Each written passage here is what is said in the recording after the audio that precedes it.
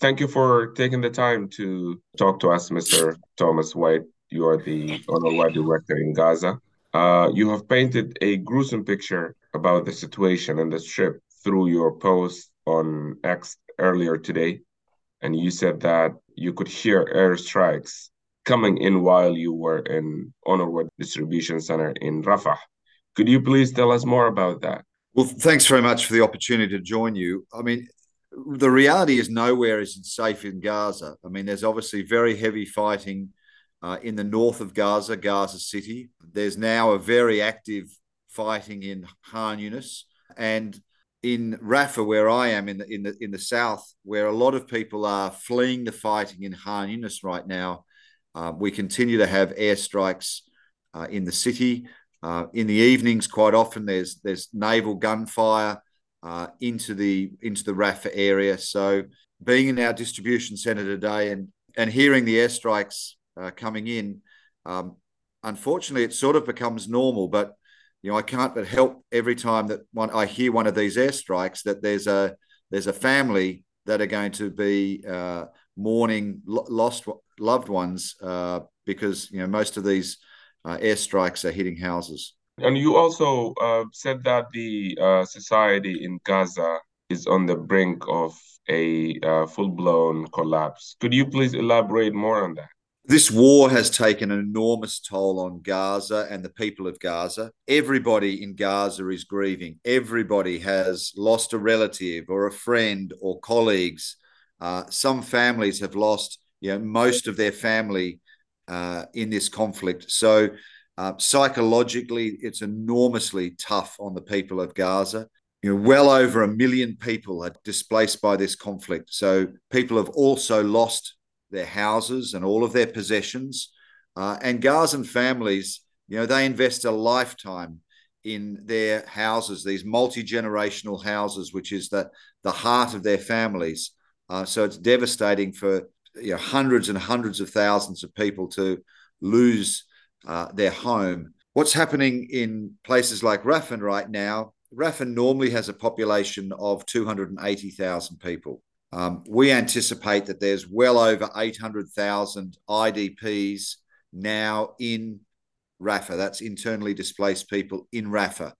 So there's enormous pressure on the infrastructure in terms of the ability to pump water, provide clean drinking water, pump sewage, remove solid waste from the streets. Literally, the city is overwhelmed with the number of people that it's trying to support. And so for UNRWA, we've turned most of our schools into shelters. Our shelters, have 6,000 or 7,000 people in them on average. At best, we'd always planned that if we needed to convert our shelters, it would be 1,500 people.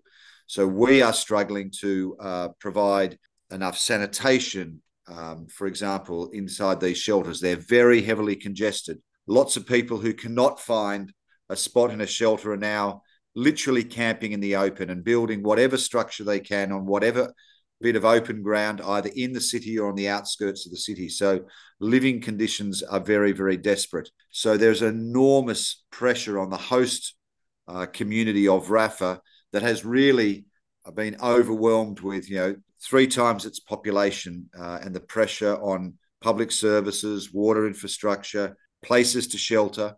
So that the situation is exceptionally difficult right now. Is aid still coming into Gaza through Rafah crossing? So one of the biggest issues for the humanitarian response in Gaza is we have not been able to get aid in. We have not been able to get enough aid in. There is a very convoluted and complicated process going from Egypt via an Israeli screening site on the Egyptian-Israeli border to then pass back to come into the Rafah crossing. So this process and the controls exerted over this process has meant that just not enough trucks have been coming into Gaza. So we have not been able to bring enough wheat flour in. Most families in Gaza are existing on 1 or 2 pieces of little Arabic bread per person.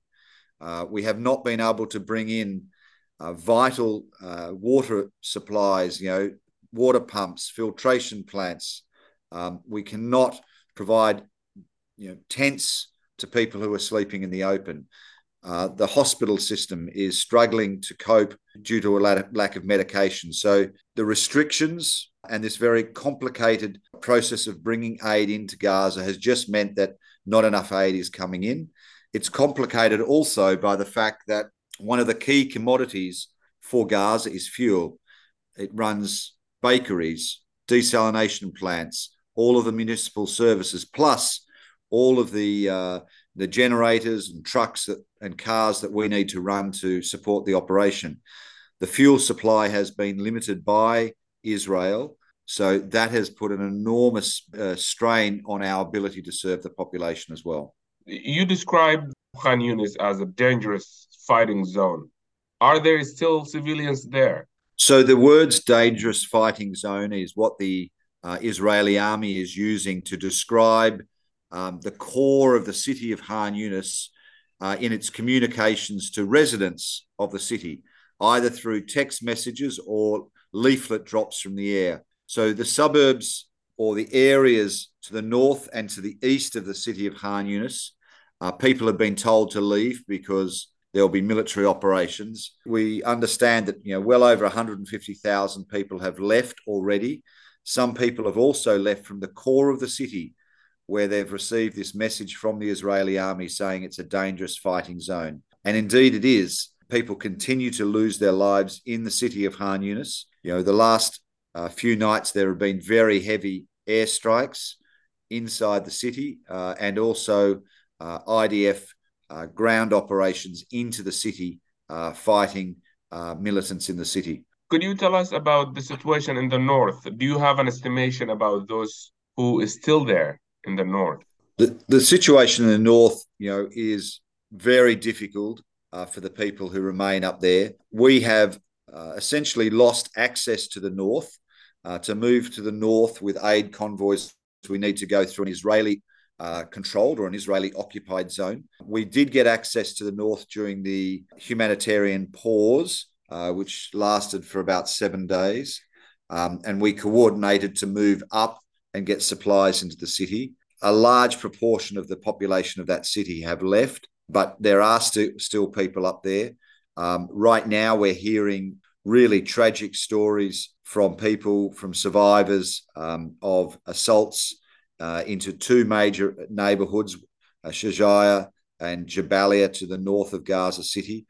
The hospitals there's been forced evacuation of the hospitals in the north, so there's no functioning medical care. We understand that it's becoming increasingly difficult to pump any water. So the situation is really dire up in the north for those people who remained.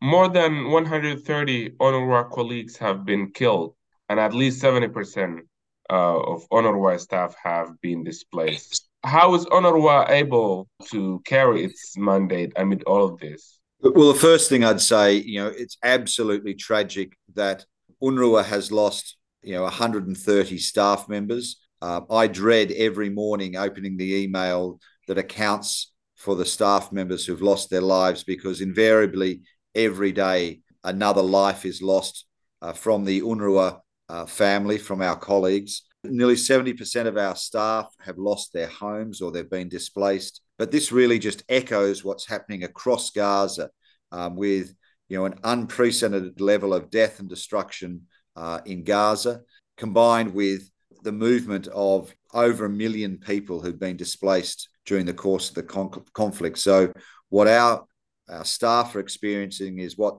the rest of the community is experiencing. What's been really remarkable is that many of our staff continue to work.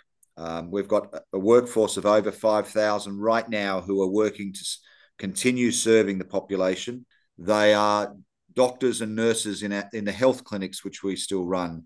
They are drivers and logisticians who are making sure that aid convoys get around Gaza. It's teachers who used to be in the classroom but are now looking after people seeking shelter in those classrooms. So really quite a remarkable group of people who, despite loss of colleagues and loved ones, loss of their houses, they're displaced themselves, many of them living in shelters, continue to work very long hours every day to serve the community of Gaza. UNRWA Commissioner General Philip Lazzarini said in a letter to the President of the General Assembly that the ability of UNRWA to carry out its mandate in Gaza is at stake. He said, and I'm quoting here, "In my 35 years of work in complex emergencies, I would never have expected to write such a letter predicting the killing of my staff and the collapse of the mandate I am expected to fulfill." What's your take on this? The Commissioner is expressing a situation in which we are unable to serve the people of Gaza. To give you an example, we have in our shelters, we have, thousands and thousands of people, 6, 7, 8,000 people living in a school that normally houses 1,000 kids. We have over, well, I think the average is 125 people on average using one toilet. People are down to under 2 litres of drinking water when there's international standards in an emergency at survival rates are 3 litres.